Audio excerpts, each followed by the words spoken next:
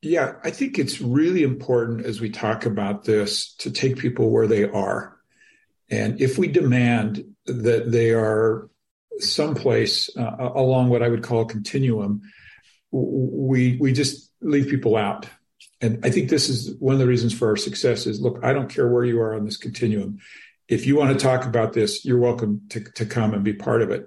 And so my 80 members are everywhere along the continuum, all the way from I'm a little uncomfortable to be here to I'm all in.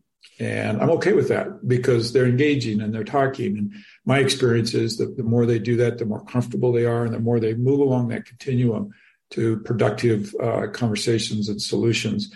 And I think that's actually one of the problems in this dialogue is we too often use the litmus test of is the climate changing and is man influencing it as a you're in, you're out, right? You get to be part of the conversation. You don't get to be part of the conversation.